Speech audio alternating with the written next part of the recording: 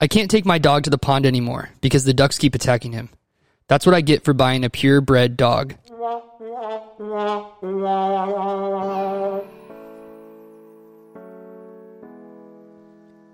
Welcome to Dad Tales, the podcast by dads, for dads.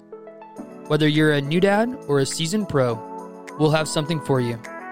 Thanks for being here.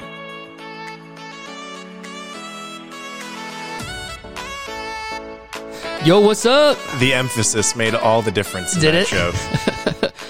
I was wondering where it was going. It was a long one. And I was like, you took me on a journey. I did. And I do have a purebred dog, but she's never been attacked by ducks. How elitist of you. Yeah, well, it was my wife that made the decision. I guess that joke was probably not. It was sort of off color. I didn't mean it in an off color way. Anyway, strong start. Hey guys, welcome to Dad Tales. Welcome into Dad Tales. This is the happy Saturday. Yeah. Easter's tomorrow. So Yeah. happy to get to celebrate that. And yeah, it should be fun. So you having a good week? Yeah, dude. Yeah, I'm excited. I'm excited for this episode too because I think we've brought someone on who dunks on me more than I dunk on you. Thank God. I finally have some reinforcements. There'll be some stability here. I just had to play the music to be celebratory. Yeah, for sure. So should we introduce our guest? We should. You do the honors. Okay, so we're very excited today to have the lovely, the only Jay Breeden on Dad Tales with us today. Is he the only? We'll have to ask him. Well, I led into some discussion there. Jay's a good friend, and he's got a couple cool things to talk to us about today. So Jay, welcome. Jay, welcome in. You're live. Guys, thanks for having me. Hey, I'm not sure what I did to deserve this, or if this honor, is dude. Punishment for dunking on you constantly, Tom. I just want you to know I appreciate it. It keeps me humble, so that's good. So And then I take all my aggression out on Ryan. Exactly. I'm so glad there's someone else on the podcast that can help me to team up against Tom because I'm not very good about, I walk into a lot of jokes. So. You do. It's Ryan's okay. been referring to me as the great equalizer, I believe. Yes, exactly. It's an awesome wrestler name. It is. Yeah. That is. Yeah. Do you have like a mask, like a wrestling mask, like Nacho Libre or Yeah, something? it's got equal signs right across the forehead. It's great. Dad jokes all day. Dad jokes all day. Yeah, dude. So this is a great cocktail today. And actually, when we started talking about having you on, we were like, what cocktail are we going to do? And one of your pieces of feedback to Tom and I, you're an avid listener, was quit doing like, hey, we're just drinking 2 ounces of this. Like, you got to do a cocktail. This we was had, like- real-time hate mail. It was real time hate mail, and which was deserved. And so today we have a special cocktail. So actually, It's phenomenal. so Jay, what is the cocktail today? What are we drinking? We are drinking a French 75. French 75. Anyone know what that's it's named for? Nope. It's named after a machine gun from World War I that was created by the French. And it doesn't taste like it was named after a machine gun. No, it Tastes does not. very French. Yeah, What is the 75 in reference to? I think Is it's it the caliber. Oh, caliber. okay, Yeah. cool. So- Look at that history. Yeah. I've never had this beverage before, and it's delicious. So what we put in it, and Jay, we'll let you speak a little bit to the sparkling wine we floated on top of it. But the French 75, super easy to make.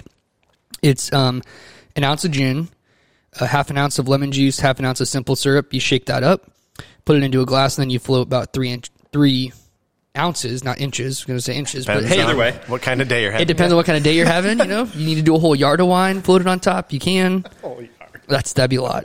And then you enjoy it. And we also we put some bitters in it. What do we put in that today? Got a little orange and a little spiced cherry. So we got almost like a cherry limeade, cherry lemonade situation going on.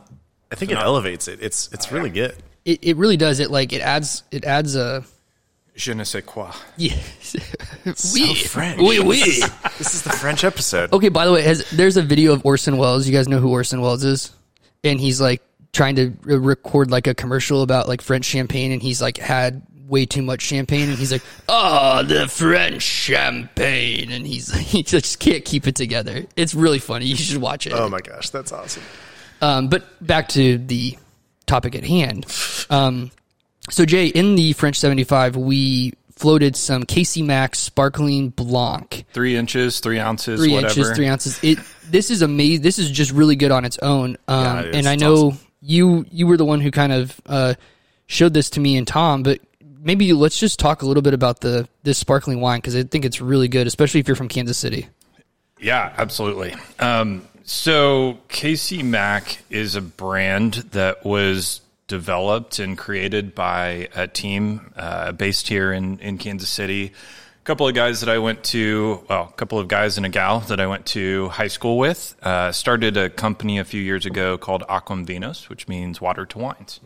And Heck yeah. in the Latin. In the Latin. And as they were getting started, they were doing some importing, brought some wines in from Spain and South Africa, and then always were kind of interested in creating their own brand, and wanted to really pay homage to the jazz history of Kansas City. Yeah. So you'll notice, the can has kind of a noir vibe and some references to 18th and Vine and the Jazz District here in Kansas City. Heck yeah. So really cool brand and label that they came up with. They work with a winemaker out in California who has been voted one of the best sparkling winemakers in the country. He grew up in Iowa on a farm. He's one of the only one of the few African-American winemakers in the game. Yeah. So he's got those Midwestern roots, felt really connected to kind of the mission of the company and the organization. And he just does some really, really cool stuff, and figured out how to make sparkling wine in a can, which is a little different process, because if you have sparkling wine in a glass bottle, you can get a lot more pressure in there. Yeah, yeah. Yep. But in a can, you have to kind of dial that back a little bit. So it's a good experiment, good process, and I think they came out with a great product. So there's a Blanc version, there's a Rosé, there's a limeade version coming out shortly here. I think it'll be ready for this summer, and they're exploring some other trendy flavors as well. Nice. That's awesome. Well, you mentioned the mission. Can you tell us a little bit about that? Because I know that's a huge part of this brand and this wine too. Yeah. So this is the first brand to launch from the AV collection. So the plan is to continue building other brands and doing some private label wines from California. Some of the producers that create the imported wines from the other countries as well, and to really give back to the community along the way. Mm-hmm. So a portion of every, for the sparkling wines in the can, they're sold in 4-packs. So a portion of every 4-pack and a portion of every 750 milliliter bottle that's sold is donated back to an organization, a nonprofit organization in the state where that can was sold. Oh, cool. Cool. So here in Kansas City, they donate to Big Brothers Big Sisters, to the Harmony Project, Kansas City, and to a couple of other organizations on the Kansas side. And they've identified, I think they sell this in 46 states or something close to that, and they identified an organization in every state, so that as people are that's cool. That's buying awesome. these in stores or online, that wherever that wine is landing, a donation's being made. That is so cool. I didn't know it was different in every state. I thought it was just one. That's awesome. And I'm sure a lot of thought went into those organizations as well. Yep, absolutely. Which is cool. You can drink some wine and feel like you're making a difference too. Yeah. Or make a difference, not just feel like What's better than that? I mean, it's awesome. I think that's one of the coolest parts about it is, I mean, that's what we all want to do, leave a mark in the community that we live, or, find a way to give back. Yeah. I just think that's cool. I love that they're in a can. Like, I just picture going to the lake this summer. I mean, and it's and slaying some of these. Yeah, absolutely. Floating in the water, having a good time, hanging out. And how much? So this is how much wine in one? It's 250 mLs, right? Yeah. So it's a third of a bottle. They're a little dangerous. I've stuffed a few in a golf bag and gone out and played around, and you get to hole 9 and you're on number 3, and it's like, well, I might need to slow down a little. So I quick story. I caddied in high school for like 3 weeks because it was terrible. And one of the times that I went out, one of the caddies that I was with in the foursome, he was like, "Sir, your golf bag is really heavy. Like, do you have too many clubs? Like, what's going on?" And his buddies were like, "Oh, you're too heavy, huh?" And they unzipped it and pulled out like bottles of Jack and bottles of wine. And it was like, dude, you're playing 18 holes. Like, what are you doing? Anyway, these cans would be much more efficient. Yeah, they're very space efficient. Honestly, Yeah, absolutely. Like, you can fit them. Got that slimline can. It's a slimline can, and it's stylish. Absolutely. It is. No, it's super cool. So if people do want to order, like, so I know we're in Kansas City, and I know you can get it around here. There's local liquor stores you can get it at here. But if you're not in state, is there a place, like, if people are interested in this, they can get it, or is it like in their local liquor store? Yeah, in the Kansas City area, it's available at Cellar Rat, on the Missouri side at Whole Foods, which was kind of a big deal to get into sweet. Whole Foods. Yeah. And then on the Kansas side, Justin's carries it over off of 87th Street. And then it's also available for purchase at kcmac.com, KAYCEEMAC.com. And we'll link to it for sure. Yeah, we'll link to it. Yeah, no doubt. Appreciate you guys. That's awesome. You can buy just all of the Blanc. You can buy all of the Rosé. You can buy a mixed pack of them. So pick some of those up for the pool, for the lake. Yeah, it makes a really good French 75 too. I'm telling you, excellent this is French 75. Excellent. Yeah, this is very good. It's great. Aside from the Paper Plane, which you also introduced me to, this is maybe one of my new summer cocktails. It's good. It's just there's something about gin. I don't know if you guys would agree, but there's something about the gin and the floral elements and herbal elements that just makes it so. It's just refreshing. Yep. You know, like a gin, even just a gin and tonic. Super refreshing. I had a really good gin and tonic several months ago with this awesome, I think it was elderflower tonic water, and it was the best thing I've ever put in my body. It was so good, dude. And the rosemary and it was just perfect. It was so good. This guy's over here calling you out about elitism, and he's elderflower tonic. Elderflower. I know. Thank you. It wasn't my tonic. It was given to me. It was bestowed upon me. No, that's funny. So see, that was a layup. He's a great equalizer. Okay. So tell us a little bit more. I know, I know you're into wine, Jay. I know that you have a lot of knowledge of it, and I mean, which is awesome because I've learned a lot about wine from you in our conversations. But what got you into wine, or how did you sort of start? You know, outside of just having a few bottles and enjoying it. You know, because it's more, because I know that you have more knowledge than just the typical, like myself. So what kind of got you into really learning more about wine? Well, I started as a consumer, and I would consider myself a connoisseur, perhaps, not quite an expert yet. Sure. But there's just, the more you learn about wine, like a lot of things, you realize how much you really don't know. Mm-hmm. Sure. So I know you've been telling stories about your father. Both of you have. And wine was actually wine and golf were really like the first two places that I connected with my father on an adult level. Yeah. Sure. And so he worked for a guy who grew up in Argentina and got just absolutely hooked on Malbec. Which is a pretty earthy, kind of sits between maybe a Merlot and a Zinfandel on the scale of full bodiness. Not sure that's the right term. You're a connoisseur. You're not an expert. Yeah. Right. Working on it. You dabble. I dabble. So I just really got into Malbec with my dad, and we would try different Malbecs from different places, and Argentina is super variable in geography. So there's high altitude Malbecs, there's low altitude. And I found that absolutely fascinating, how altitude and soil and all of these different things affect the way that the wine tastes when it comes out of the bottle. Yeah.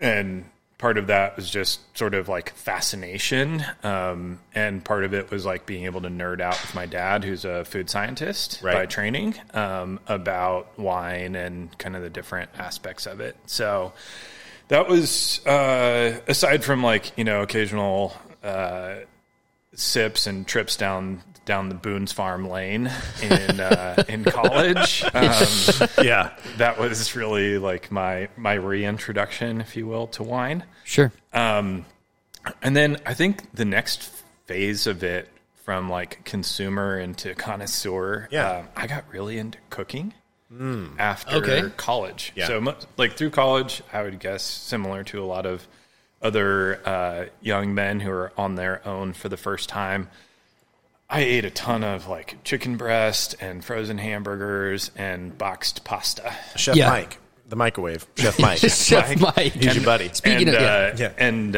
his sous chef foreman. Did you burn your foot like Michael Scott? That's the real question. That's the first Office episode I ever saw. That was a wonderful introduction to Michael Scott. Doesn't he run the marathon after he burns his foot? Like, isn't that like he's like going to run a marathon or whatever, and then he gets out of bed and burns his foot, and then he like still does it or something? Yeah, the only thing that sticks in my mind after that episode is his foot's just like wrapped in plastic, and he's just like crouching into the office. It's so funny. That's hilarious. Anyways, sorry. So you got really into cooking. So I got out of school and I had my first real job, and I went to the grocery store and I was like, you know what? I'm tired of this. I'm going to do something else. Oh. So I started doing some research, which is kind of how I approached problems, and this was a problem in my life. So I was like reading a bunch of recipes, and I signed up for some cooking classes, and what goes better with good food than good wine? Sure. And so I started learning, I was kind of for absolutely no reason, I was just a red wine snob. Huh. And when people were like, oh, I'll have a glass of white, or I'll have a glass of bubbles, I was like, why? Oh, yeah. Why? The only wine is red wine. Why would you subject yourself to that? Yeah, absolutely. Elitist. And I was theme. Yeah. totally wrong. And cooking, like a lot of recipes call for different types of wine to go, especially like French recipes. Yeah. When you're going back to the basics and the traditional techniques of cooking, a lot of the sauces, a lot of the techniques involve using wine to either for flavoring or deglazing or, just different ways of cooking different things. Sure. And so I got into some white wines. I love Albareños. They're like higher salinity. They have a little bit of minerality, and they make some really killer Albareños in the northern part of Spain, and they're starting to make some cool ones out in California. Got into some different rosés, expanded from I knew basically Malbec and Cab, and expanded to cover most of the red wine spectrum. Just really started leaning into the knowledge, and doing a lot of reading, a lot of research, a lot of consuming, market research, right? Yes, that's exactly. I mean, well, and I was just going to say, it is cool because wine is one of those things where kind of like when we explore cocktails on the show, Ryan always brings up some history or some importance, right? Like, it's got a location, it's got a geography about it, it's got a story behind it. There are multiple terroir. There what? Terroir. There are multiple things influencing this bottle. Yep. And not every bottle is the same, right? Even grapes that come from the same place, every bottle is different.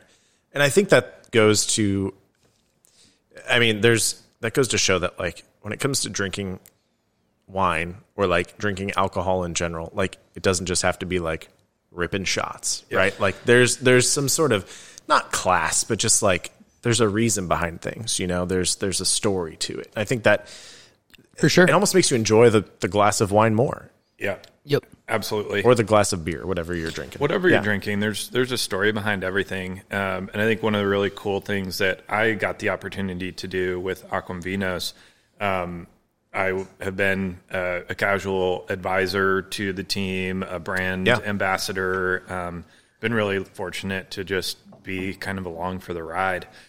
And part of that was that I got to go to Spain with them on a sourcing trip. And oh, cool. So I was picturing the guys who run the company are absolutely phenomenal at what they do. They know their stuff cold. They've done a ton of upfront work, and I don't know, for whatever reason, I was picturing that like we're going to get off this plane in Madrid and drive up into the mountains and walk up to these big wooden doors and like knock on the mountain, knock on the like door Beauty and at the the top Beast of the kind of, mountain. Yeah. you know? And like, and be like, hey, the Americans are here. Can we come in and taste some wine? Sample your wine, please. Yeah. And that totally wasn't what happened. Like we met these, we met various people in various coffee shops, because if in Spain, if you're not drinking wine, you're drinking coffee. Yeah. And eating tortilla. And so it was just really cool to go and like meet the winemakers, learn their story, understand who they are, why they make wine. One of the producers, the winemaker, she is fourth generation. Her family's owned this winery since the mid 1800s. Wow. Her great grandfather started this cava producer up in the hills outside of Barcelona. Wow. And they make some killer cava. It's really good. Oh, it's so good. It's so good. And so we went, we met them, we met her, we met her husband, we met her kids. We toured the entire facility, all of their vineyards. They brought a couple of bottles out into the vineyards. Like the best place to taste wine is in the vineyards where it was grown. And then they brought us into their home. They basically made us part of their family. They cooked us this beautiful meal, served under this pergola, looking out across the fields. And then it was like, so that's the romantic part of being on a sourcing trip. Yeah. And that stopped at like 11 a.m. And then you get into the serious part of it, which is they make a couple of still wines and a bunch of sparkling wines. They have like 7 or 8 different wines. Wow. And you got to taste through all of them and take copious notes and figure out like, will these wines be attractive in the American market? Can we sell them? Do they have a place? Are they at the right price point? Like there's a lot of work that goes into that. And that's what a lot of people don't see. Like there's so much romance around wine, but in the end, like vineyards are just farms. They're just fancy farms, but there's a lot of blood and sweat and tears and generations of work that goes into building those things. And it's just super cool to like, to your point, to understand the story and where that comes from. Yeah. And I think it makes that glass taste so much better. Yeah. No doubt. Yeah. It truly is full bodied, right? Like it's not just the flavor, it's the history. And that is cool. And even the hard work of tasting and figure, I mean, that's the work that you and your team did, you know? I don't know. That's very cool to me. It's very cool. So for the average wine consumer out there, like myself, who started drinking like Riesling and 2 Buck Chuck, and I've graduated. I currently have a box of wine in my pantry, which there's nothing wrong with it. Nothing wrong with But you know, nothing like cracking a bottle. This is a judgment-free zone. Thank you. Okay? Thank you. No elitism here. Yeah, there's no elitism here, I feel very except for from you. So we won't. Yeah, sorry. That's okay. I'll try and be better, guys. But for the average consumer, like I think sometimes people equate like I'm going to go buy a $80 bottle of wine, and that means I'm drinking good wine. And oh, he's shaking his head already. Yeah, dude, you're not even done. So with you know where I'm going with this, but I know the answer to this, but I think for people out there, and I think whiskey, other spirits are the same way. Like I think sometimes people equate a high price point with a quality spirit, and I don't think that's true. What would you say to that question?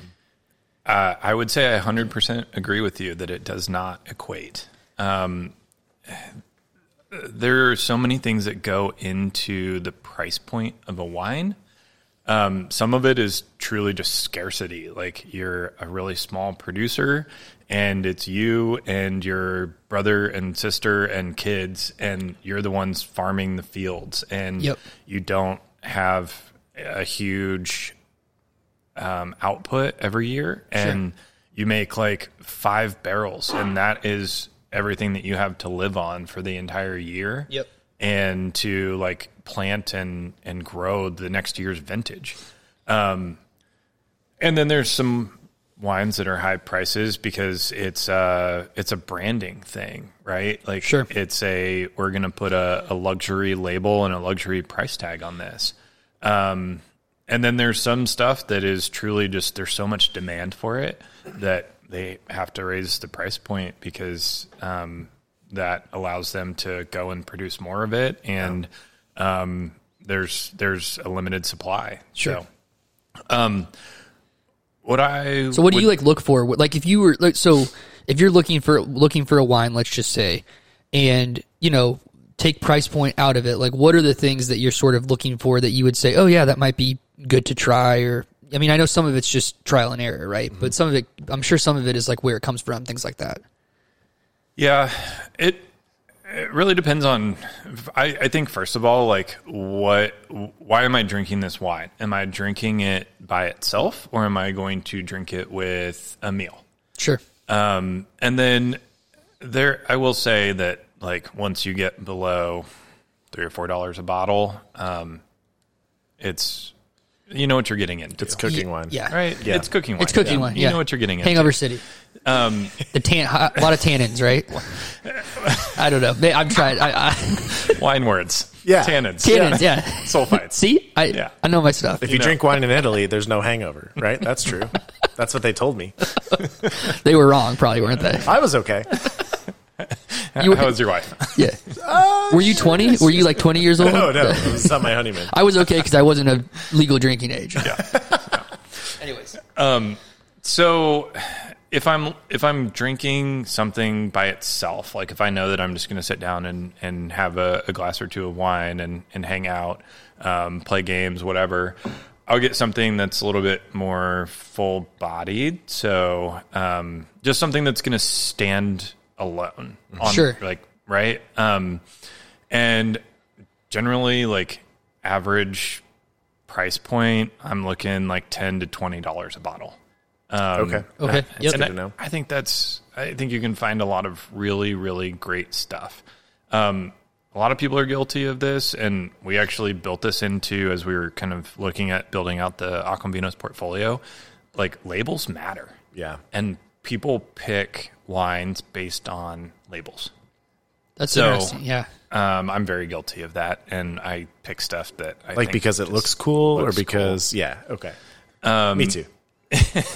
Dave Matthews Dreaming Tree. Yeah. I buy Crush. it at Target all Crush. the time. They're yeah. Yep.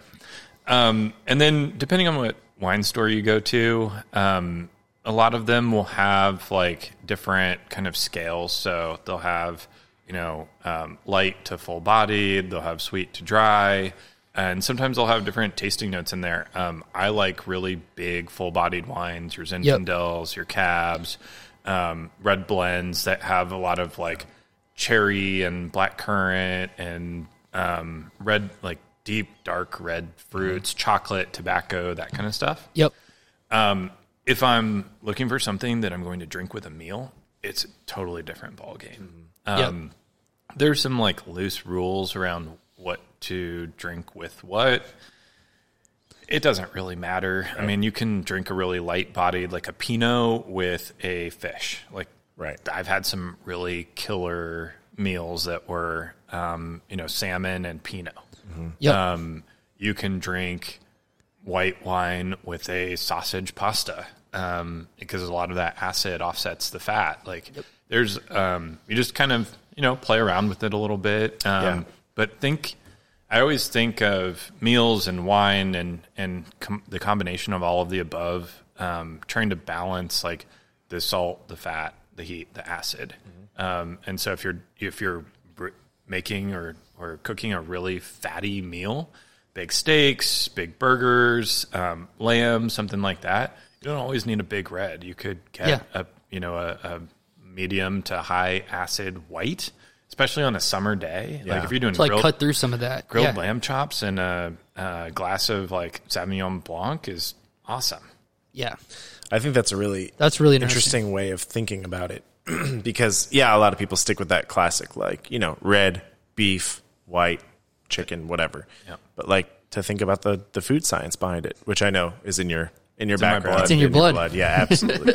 Just another cool thing. I mean, like whatever. Like growing up, people are always like, "Oh, you drink wine?" Like, ugh. But like, it's very cool. And maybe I'm just getting older, but I think it's very cool. Like, there's a lot of all these different elements go into it. Yeah, I am also guilty of always picking the red, the Merlot, the Malbec. I love Malbec. Yeah, but I need to try more. We drink a lot of Pinot Noir. Me and Megan and I do. Really? We just really like it. Yeah. I don't know. For me, I think it's the sweet. I just can't do too much sweet. So I like a fuller flavor, something that's a little more earthy. You should try from Aquavinas. You should try the Bow Ball. Did I say that right? Yeah, oh, it's so good. Earthy. It's like Cool. earthy, but it's really good. I'll have to pick up a bottle. It's fantastic. Sweet. Yeah, it's super good. So no, so yeah. I mean, I just think I don't know. Just all of the wine stuff is super interesting. But Tom, I think you had a specific question. You told me about it earlier because we were laughing about it. Oh boy. Because last episode we talked about how I worked at McDonald's in high That's my school. question. Yeah. Well, I'm not going to ask the question for you. I don't remember the question, so go ahead. The preparation. Once again, Right. I just my back is just aching from carrying this man. Shoulders. My you gotta be shoulders. super I've been tight. excellent during Yeah. this interview. What are you talking about? You've been very good during the interview. It's Pull all back the curtain a little bit here. Dad tales after episode. No, you're like the NBA player who like shows up late to practice, like doesn't come to his physical on time, but then like during the game drops like 40 points. That's you. like that is you. Hey, you show up when it counts, man. Okay, so the last episode. I really don't remember my No, it's question. okay. It's okay. It's fine. I'm just giving you trouble. So during the last episode, Tom and I talked about how I shared my story of how I got fired in high school because I took 2.5 weeks off to watch the Athens Olympics, which was a learning lesson. Worth it. I ended up working at Best Buy. It was fine. Did you have any high school jobs? And did you, like me, take off 2.5 weeks for the Olympics? I'm guessing the second part to that is no, but I'll let you answer. Yeah, the answer to the former is yes, and the latter, no. I did, however, spend. There was a summer that the World Cup was on. I forget which country it was in, but the game started at like 2 a.m. And Was it Italy? It might have been Italy. Yeah. And Headbutt? Was that the headbutt game? Oh yeah. During the final, Homeboy headbutted Zinedine other homeboy. Zidane. Yeah, you just Absolutely. Yeah, it must have been that summer, and I was working at a golf course here. Okay. And not a caddy. I'm not that elite. I It was outside, the furthest thing, dude. I was outside services, I believe, was my official job title. I've done that too.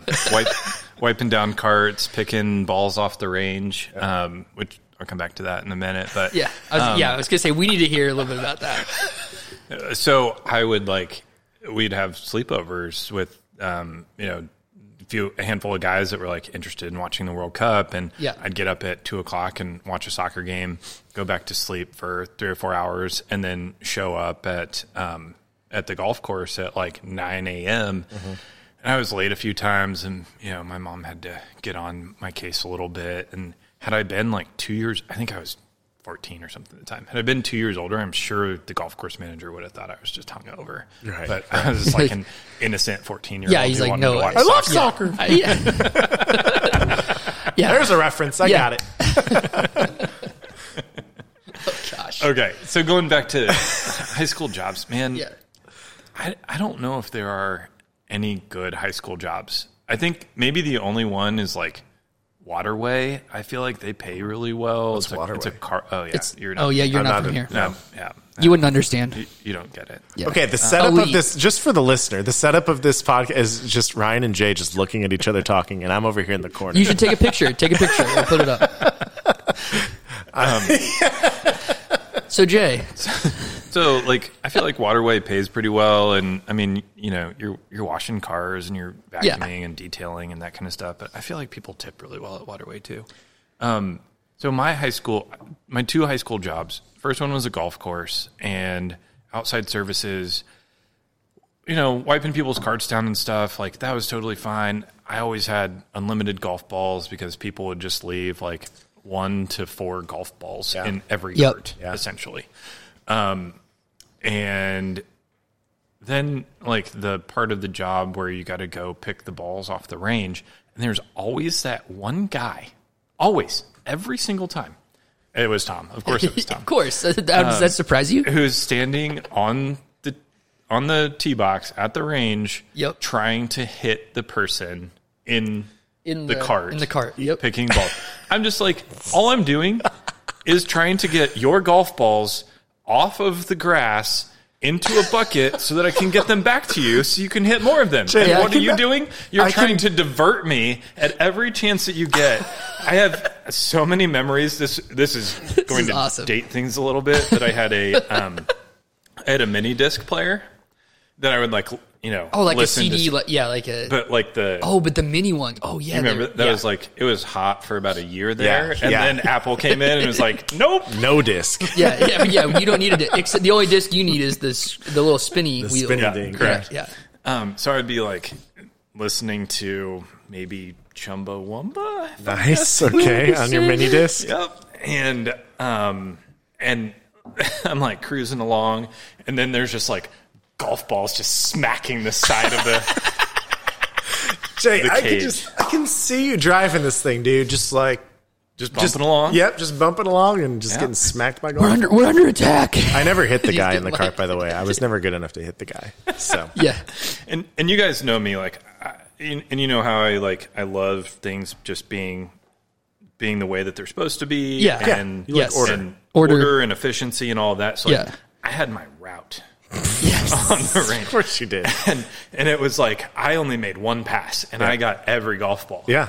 And then this person standing on the range, just like off course, and I'd get so frustrated, so frustrated. Yeah. Oh man, That's amazing, That's dude. amazing. Yeah. That's So was high this school job jobs. like? Would you also like mow and do things like that, or was it just like maintaining the course in that way? It was just maintaining the course as like, cleaning the carts, turning them over. You'd wash every cart probably 2 or 3 times a day. Gotcha. No, they had like people who actually knew what they were doing do the mowing and stuff. I worked on a grounds crew for one summer in college, and it was fun. I mean, you were always done by like 2 because you got out there at 5, but we drove some carts into some sand traps, and there were some mishaps, man. So I didn't name the golf course that I worked at because I had a feeling we were going to get to this point in the story. This is going to be my There was were some mishaps. This par This is where we're going. 5 that was about 350 yards, and then there was a creek, and then there was another. I think I know this. Do I know this golf course? I'm sure you did. I do. Yeah. And then there was another 150 won't say. yards up to the green. And they always kept that hole for whatever reason was just like pristine. Yeah. And Does that one finish at the clubhouse or no? that one doesn't. So that hole doesn't. Oh yeah. Okay. Yeah. Yeah. That particular hole. There's yeah. like 2 more holes after Yeah, that to get to okay. the clubhouse. Yep. And so when it would rain, we would be like, oh, we got to go see if anybody's stranded. And we beelined it for that hole every time because it was like a 30-degree pitch going down. So you'd start at the tee box and just get it. And like we all knew how to, take the governors off. So you like rip off the governor, This is amazing. throw it in forward, and you're just beelining it straight down the fairway. And then about halfway down, when you hit terminal velocity, you just crank the wheel, and you're doing like 360s, 720s. I mean, it was unbelievable. Just like awesome. That is awesome. just full, like That poor fairway. Yeah. Exactly. Yeah. yeah. Kids, it's cart paths only. Didn't you know that? Well, and the great thing about it not being visible from the clubhouse was that the pro or the manager or whoever was working couldn't see you. Yeah. They were like- and they're not driving around at that point. No, it's raining. It's They don't wanna raining. get They don't- wet. Yeah, They're like they're those not. dang golfers. They send the 14-year-olds out to, take care of stuff when it's raining, and they stay in their Yeah. comfortable clubhouse. While they don't realize the 14-year-olds they sent out and just rip the governors off their golf cart are just mowing, Tearing it up. tearing it up, baby, farming it. Were there any accidents? Were there any spills? There were probably some close calls. There had to be. there were lots of close calls, but there were a few accidents. There was one night, God, we were closing up, and I don't know what happened. It was dark. Typically, like all the golfers are, trying to squeeze in their last few. Yeah. Sure. Last few strokes, last few putts, whatever. And so they'd bring the carts back, and it would be like right at dusk, and then you end up with like 40 carts. Yeah, And like right at the very end of the night. right at the very end, and you got to clean them all first, and then park them because you have to, in the garage. They basically buy as many carts as they can fit into the garage. Yep. So there's a very specific way that they all have to go in, and you put the beverage carts and stuff in last. So anyway, I'm standing there and I'm wiping off. I've got like 4 rags going. I'm just trying to get them done and get out of there. And the next thing you know, I'm like tumbling backwards. There's a huge loud bang. And this guy that I worked with came flying from the clubhouse down around the corner, didn't realize how many carts Oh, no. were backed up, and just like smacked sideways into the end of the line of carts that I was working on. I just can see this. It's just like And the night manager came out and was just furious. I bet. I get. It only was imagine. dark, but I could see how red his face was. Yes. And he came out, chewed into this guy, and fired him on the spot. He was Really? like, you know what? Out of here. Wow. Done. Done.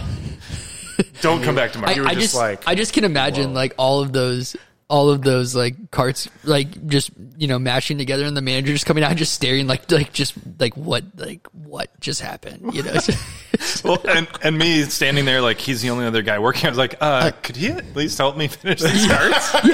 Yeah, please. like, Can there's you 40 carts here. can you fire him like at the end? Can his firing start at the end of this shift, please? Right, exactly. Please. Oh, my man, gosh, that's awesome. High school jobs. We've all had good high school. They're the high best school because jobs. you just They teach you a lot of things. they teach Yeah, you they a do. lot of Yeah, things. yeah, they teach you like to actually show up to work and don't take 2.5 weeks off. So They teach some of us that. Yep. Yeah, they do. But hey, at least I learned it then. Well, I guess honestly, if you're mature, you probably would never have to learn that. But No, it's good. It's I'm good. Me. You all So, learned something. I'm sure I learned something. yeah, you learned how to batter fish for 5.5 hours. Dude, I was the Lenten, Batter boy. the Lenten go-to at Culver's. Yep. I battered those fish fillets. You're welcome. I was also a dessert specialist. Thank you for your service. Yeah. Thank you for your service. So let's shift gears. This is going to be a longer episode, which is fine. cool. It's We're a great good. episode. We're having a good conversation. So let's shift gears. We'll talk about. There's one thing I want to talk about at the end. If you're having a rough week job wise, don't worry. There's someone out there that I promise you is having a worse week, and Worse than the guy who crashed the carts? yeah, worse than that guy. Yeah, Worse than that yeah, guy. worse than that guy. We'll get to that in a second. But before we do, obviously this is it's Dad Tales, and while we banter about other stuff, we ultimately want to talk about being parents and sort of parenthood and what that means. And so you're also a father like Tom and I are, and just want to just to kind of start this kind of portion of it, like what have you enjoyed most about being a dad? Yeah, that's a great question. I think what I've enjoyed most is just like watching in fascination as our daughter has gone through they come out of the womb as just like a creature, right? Yeah, And I don't think anything can really prepare you for that moment when the nurse takes the baby and like puts it in your arms. yeah. And you're like, what? What do I do with this thing? Yeah. Whose thing is this? Which I'll get into a quick story about the birth of our daughter without getting too graphic. So let's just do that now. It's fine. Hey, So sounds good. when Amanda, my wife, was in labor, I didn't really know what to do, but I also didn't want to just like sit there and do nothing. Sure. So our daughter was born at like 1:30 in the afternoon. In the afternoon, okay. And Yep. I was working until 11 a.m. No, you weren't. Yeah, I was just like sitting there in the labor room, just trying not to think about stuff. Oh, you were there. I was Okay, there. okay. I was in Well, the I don't room, know. but sorry. Yeah, actually- that wasn't super clear. Yeah. I was in the room, and Amanda was like, hey, can you do this? I was like, yeah, 1 second. I just got to finish up something on the spreadsheet. Which in hindsight, probably not the best look, but sometimes in your defense, like it is hard because like when your spouse is in labor, like we've all been there. It's like sometimes you don't like, what do I do? What do I do to help? Like sometimes they're like resting. Like there's just a lot of like, depending on the situation, like there's sometimes just a lot of like hurry up to sort of like wait, right? So like, she had an epidural. She was fine. I hear they're great. I hear they're great. Yeah. Never had one, but She's gonna kill me. Amanda, I'm so sorry. Well, if she's like our wife, she won't listen to this. So yeah, that's true. It's a fair point. So I'm sure you both experienced this, but at some point in labor, the attending doctor and if there's a midwife and whatever nurses are there, like they all look at each other and there's no like hand signals, there's no talking, but they all look at each other and it is go time. And then they bring like all the stuff, like your room goes from like no one in it to like 80 people. Yeah. Yes. Right. Yeah. And Emily's doctor like got dressed in her like battle gear, and I was like, "Whoa, this is happening!" Like face shield and all of it. Yes. It's the Michael Scott. Oh my God, it's happening! It's happening! Everybody, stay calm! Stay calm! What's the procedure? What's the procedure? The procedure was that it was time for me to close my laptop. Okay. So Something's happening. yes, yeah. So this is the moment when it dawns on you that it's happening. it's happening. Yeah. And so the nurse, the charge nurse, comes over and she's like, I don't know, maybe that's not the right term. Whoever was in charge, Whoever's like in charge room, of the situation. Yeah. comes over and she's like, "Do you want to cut the umbilical cord?" "No." "Do you want to announce the sex of the child?" "No." "Okay, we're good." Those were my responses. Because you didn't know you didn't know if you were having a boy or a we girl, didn't. right? Okay. No, we wanted the surprise. We loved the surprise. Cool. And I also didn't want to be involved in any of those activities. Sure. Sure. So fast forward, a couple of hours, baby comes out. Yep. Nurse hands me a pair of scissors and goes, "Here you go." And I was like, "Oh, okay." Didn't I say I didn't want to do this? We're doing this. And she just like forced it on me, which, in hindsight, was pretty cool. And then she holds up the baby and, they're just like covered in stuff. Everything, yeah. And she's like, "What is it, Dad?" And I just froze. And I go, And I looked at Amanda and I go, And she goes, "It's a girl." She already. Amanda said that? Yeah. That's awesome. It's a girl. It's a girl. So we're all girl dads, which is awesome. Yeah, we are. That's true. Yeah. Oh, that's so funny. Yeah. That is so funny. But so our daughter is recently, like, she went from just being kind of very, dormant. We've been super lucky. She's been a very good sleeper since like week 4. And she went from like that stage to kind of potato phase, and then got into a little bit of like meatball phase. And she really, chunked out. The leg rolls, dude. They're so good. It's great. It's amazing. Yeah. And then like watching her start to interact with the world. Yep. Is just absolutely fascinating. It's money, dude. It's so money. And like I'm just regularly, like daily, just in absolute amazement of her like tactile, feeling things that I just take totally for granted, but like zippers are incredibly fascinating to her. Yep. And if you like, I wear vests a lot. It's just part of who I am. It's okay, Jay. We accept you. We accept you. And we should take a picture of Jay without a vest, and it'll be like vest. Remember when there was like a funny tweet of Pope Francis, and it was like vestments and investments. So it was like just a picture of his vest, and then there's like a picture of him, or a picture of like the vestment that he wears, and then that was a vestment, and then a picture of him wearing it, and it was investments. You sent that to me, and it took me a second, just like it did right now. Yeah. I was confused. That wasn't really that funny. When you like tell, okay, hang on. When you like tell a joke and you're like, "Oh, I think this is going to be so funny when I say this," and then you say it and you're like, "Yeah, that was like that was like stupid." Many like, times a day. should we play the theme song again? Yeah, do we need to restart it? Yeah. Let's yeah. Anyways, I'm an idiot. You wear vests. You wear vests. You're not an idiot. So, like, I'll be holding her when I get home from work or feeding her in the evenings, and she will just, like, sit there in my arms and just, like, zip, zip, zip, zip, zip, zip. And, I mean, for hours. Like, if I let her do that for hours, she would be completely fine and completely entertained by a zipper. Yeah, so many people have said to me, like, watching your kids grow up, especially so young, like watching the world through the eyes of a child. It's just like, it's so simple. It's so plain, but it's like something so marvelous, you know? Yeah. Like learning everything from nothing. It's so cool. No, it's so it cool to really, watch. yeah. Like Even if it's like zipping a zipper, you know? It's yeah, wild. we took Lena to the Overland Park, like, Arboretum this weekend. And they have like, and it's so cool. And they have like some like little waterfalls, and we like walk up, and it's like, I mean, honestly, if you're an adult, you're like, it's not like, it's just a little like cool stream. It's bro. it's just like a little like, you know, fountain thing, like, you know, that like someone might have in their backyard, even, or like koi pond. And she walks up, and she's like, "Oh, the waterfall, it's so beautiful," and she's just like freaking out about it. And I'm like, but you know, it's so fun. Like that's part of the fun of it is like you get so like.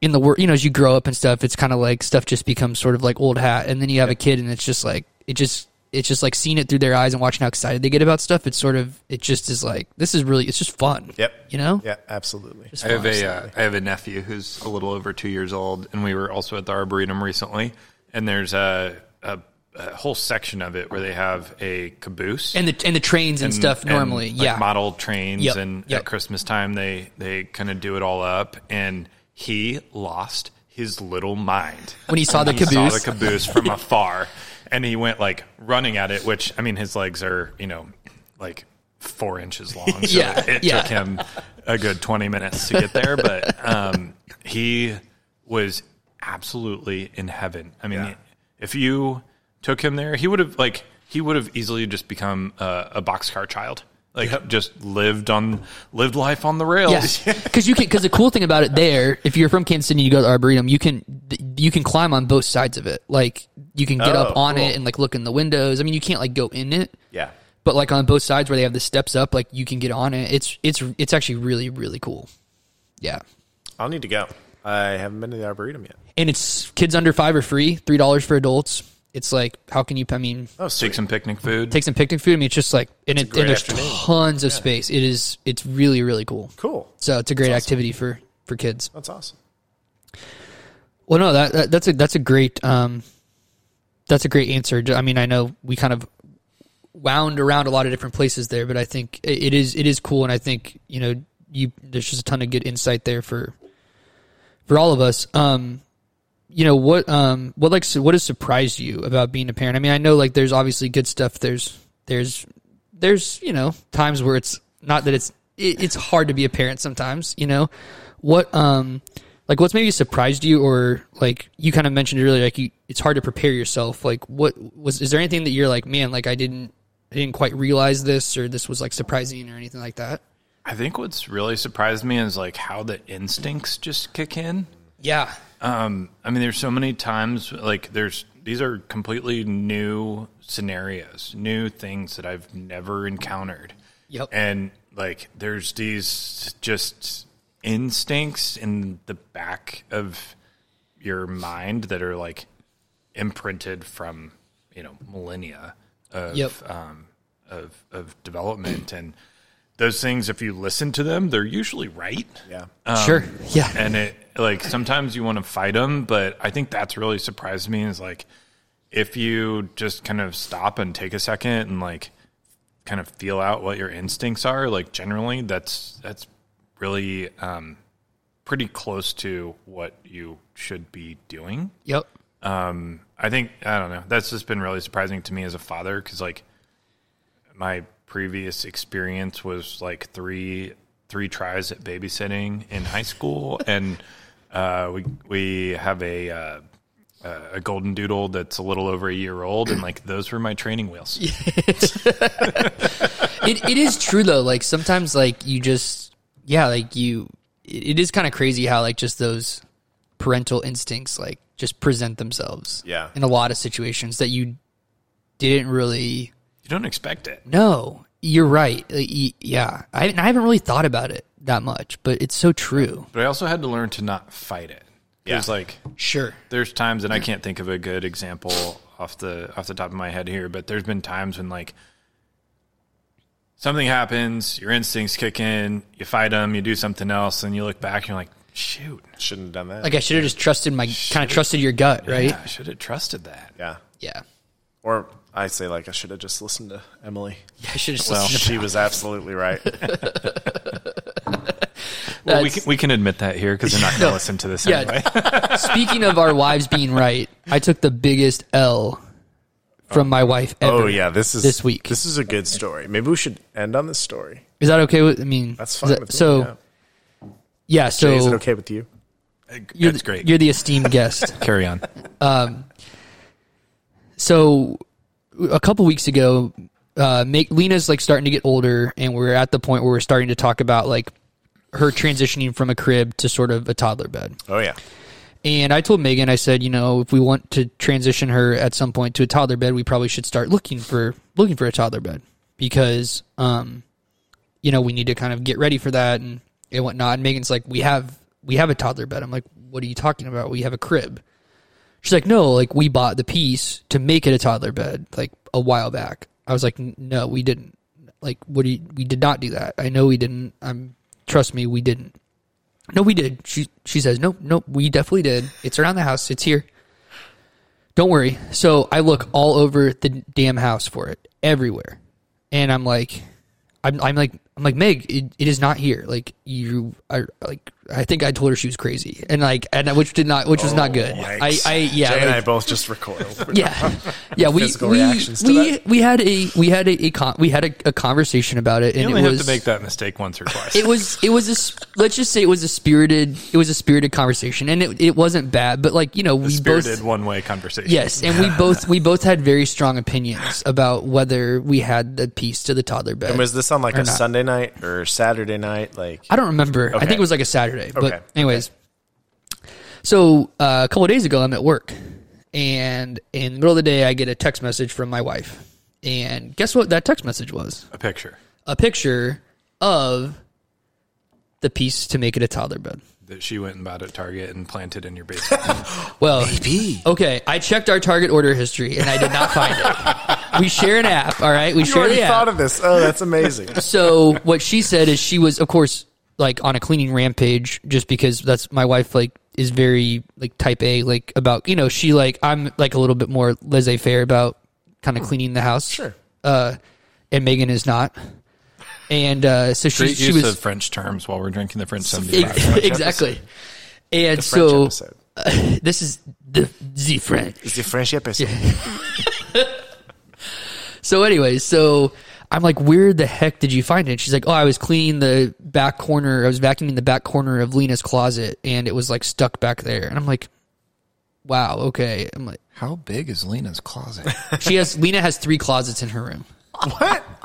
Yeah, I know. Yeah. It's not that big of a room, though. Don't worry. Oh, well, if you opened up one of those closets, it would be bigger. That's true. Well, what we want to do is take one of the closets, shares a wall with the master. Yeah. And so what we want to do is actually take the door out, drywall it closed, like frame it and drywall it, and then knock out the wall from our, that would basically make the master closet significantly bigger. You're going to steal a closet from your toddler. She has 3. She has 3, Oh. and we have 1. I mean, come on. Can we share? I'm not Robin Hood. Dude, Maybe I am. we could record this podcast in my master closet. It's huge. It was like the people who own the house before us built it into the attic, and it's like Crazy. a journey. Dad Tales on location. We should From and you Tom's can see closet. all of We could my not wife's record this in my closet. Mine neither. No. But anyways, I told my wife, and I will state it publicly, I will never doubt you again, my queen, is what I texted her. She loved it. And she loved it. Yeah. She loved it. She was like, I'm dying. She thought it was hilarious. So at the end of the day, my wife was right. We had the piece of the toddler bed. Apparently I didn't look hard enough to find it. And now we don't have to buy a toddler bed. My mom always told me growing up, she's like, men, this is very a generalization. She's like, men don't look well for things. Like they don't look hard to find things. She's always told me that in my life, and I don't understand. Like, I mean, I guess it's been true because there are times when I don't find things and I don't look hard enough. And Emily like moves one thing, she's like, "There it is." Yep. So let's. I know we said we were going to close with this, but we have to close with one other thing. Talk about people who are bad at their jobs. Yeah, talk about people who are bad at their jobs, we having a teased bad this. day. Yes, we teased it. Have you all heard about what's going on in Egypt? I mean, it's a funny way to introduce it. I don't know. Yeah, I've heard. Yeah, Have you heard? I've heard. I haven't. I'm in a state of denial. Are you? Well, let's just say someone. Come on, dude. That was... Okay, I didn't even get it at first. Oh my god! Oh, get a couple Casey Max into this man. There's the people. There we go. The people love it. Give the people what they want. They love it. So, Did that anyways, just come to you? It did. It's that trust your dad instinct. That's exactly it. dad instincts do extend to dad jokes, right? 100%. 100%. So, okay, so the Suez Canal is I think it's like one of the largest or the largest like shipping lane in It's the like country, that in the world. and the Panama Canal. Yeah. You have two. Yeah, so the Suez Canal, it encompasses, I think, 12% of all of the global like trade by boat traffics the Suez Canal, which I know 12% is like, seems like a small number when we're talking to billions and billions of dollars of trade. Like, it's a lot. And some guy was so bad at his job that he like beached his boat in the middle of the canal. He parallel parked. Yeah, he did. Basically, parallel parked. No, sorry, he perpendicular parked. In the canal, and now they can't get the boat unstuck. So, I just pulled this up on Google because I was hoping that there would be a red line in the canal for like traffic. You know, like when you pull up your map. oh yeah, like Google Maps. Yeah, Like there's no traffic going through. I feel bad for the guy. Yeah. Could be a woman. We're assuming. I feel bad for the person who is driving the boat. Do you drive a boat? Captain, pilot. yeah, You captain a boat? Yeah, you captain it. But it does make me feel better about myself. I mean, I just don't I know it's not, the Suez Canal isn't very big and whatnot, but like, how do you get it so wrong? Like, how do you screw it up so bad that you you literally shut the whole canal down because the boat is. Also, that's like a huge boat. Oh, it's like. Oh, it's massive. Yeah. I think it's they said it's like one of the biggest shipping boats in the world. That's something. huge. I mean, there must have been some navigation error or something. Something had to have gone wrong. I'm sure there was other They don't have scrubs driving that thing, right? No. Or boating that thing. No. The size of these vessels is literally incomprehensible to me. Yeah, like a canal, like it's small on the map, but like it's big. Like it would take you a while to swim across it, I'm sure. Yeah, probably not as long as the English Channel, but Right, exactly. Is it like, I mean, how wide is it? Is it as wide as the Mississippi? No, I actually don't think it's that wide, but get this. The blockage is delaying $400 million an hour in goods. an hour. An hour? An hour. 400 million? Yeah. That's a lot. Yep. Wow. Yep. So it says that When did that happen? a couple of days ago, but the problem is that they don't know when they're going to be able to get it unstuck. And it says that they estimate that the canal's westbound traffic that's stuck is roughly worth about 5.1 billion, and the eastbound traffic is worth about 4.5 billion a day. So you're talking about smokes, man. you're talking about 10 billion or so at least To this, like, a day. in traffic. Like that's the kind of like money that traffic's that the product and stuff that goes through there that's now stuck. That's And we're crazy. on day 2, day 3? Day 3. And Yeah. what you said earlier, Ryan, is now boats have to sort of divert around into a different route, Yeah, which is so- a little more dangerous, susceptible to pirates. And Yeah, things so like that. because the Suez Canal basically cuts, so if you didn't have the Suez Canal, every boat that needed to get to like the ports that they traffic through the Suez Canal, they have to go down and around the Horn of Africa, which takes roughly about a week longer. So just from a cost perspective, you're talking about adding a week to your shipping times. But on top of that, they're around the Horn of Africa in that area, you are more susceptible to pirates and other there's just more danger, and also the sea is more open there, so you're also more at risk of storms, things Weather like that. events, yeah. Weather events, when the canal itself, I mean it cuts through and your weather is a little bit more stable. I mean, not to say that you don't have wind or different things to deal with, but It's just How do you engineer out of that? You just like you have to dig the ground out from underneath that. That's basically what they're doing. Yeah, they're like digging. So it's, from my understanding, is it's stuck like perpendicular and it's breached itself like into one of the walls. So they basically they've brought out like excavators that next to the boat look like a child's toy. Yeah, sure, yeah. Which is crazy. Yeah. Because they're not. They're these massive. big, and they're basically dredging out from under the hole, and then they have tugboats that are trying to pull it out. But it's so massive that like you need a bunch of boats, but also you can't have too many tugboats because then those boats could run into each other. Like it's a mess.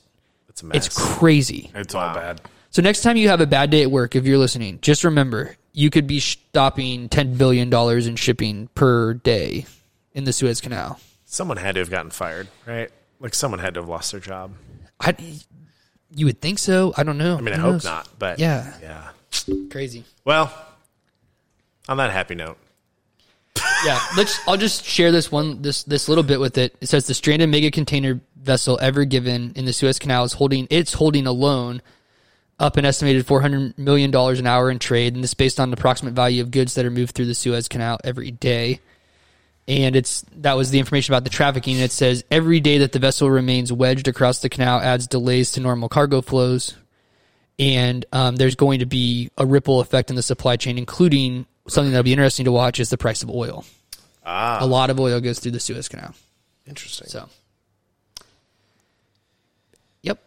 Well, there we go. Hey, you heard it here first. You heard it here first. Current events. Although by the time people listen to this, it's like this is going to be probably resolved, or maybe it won't.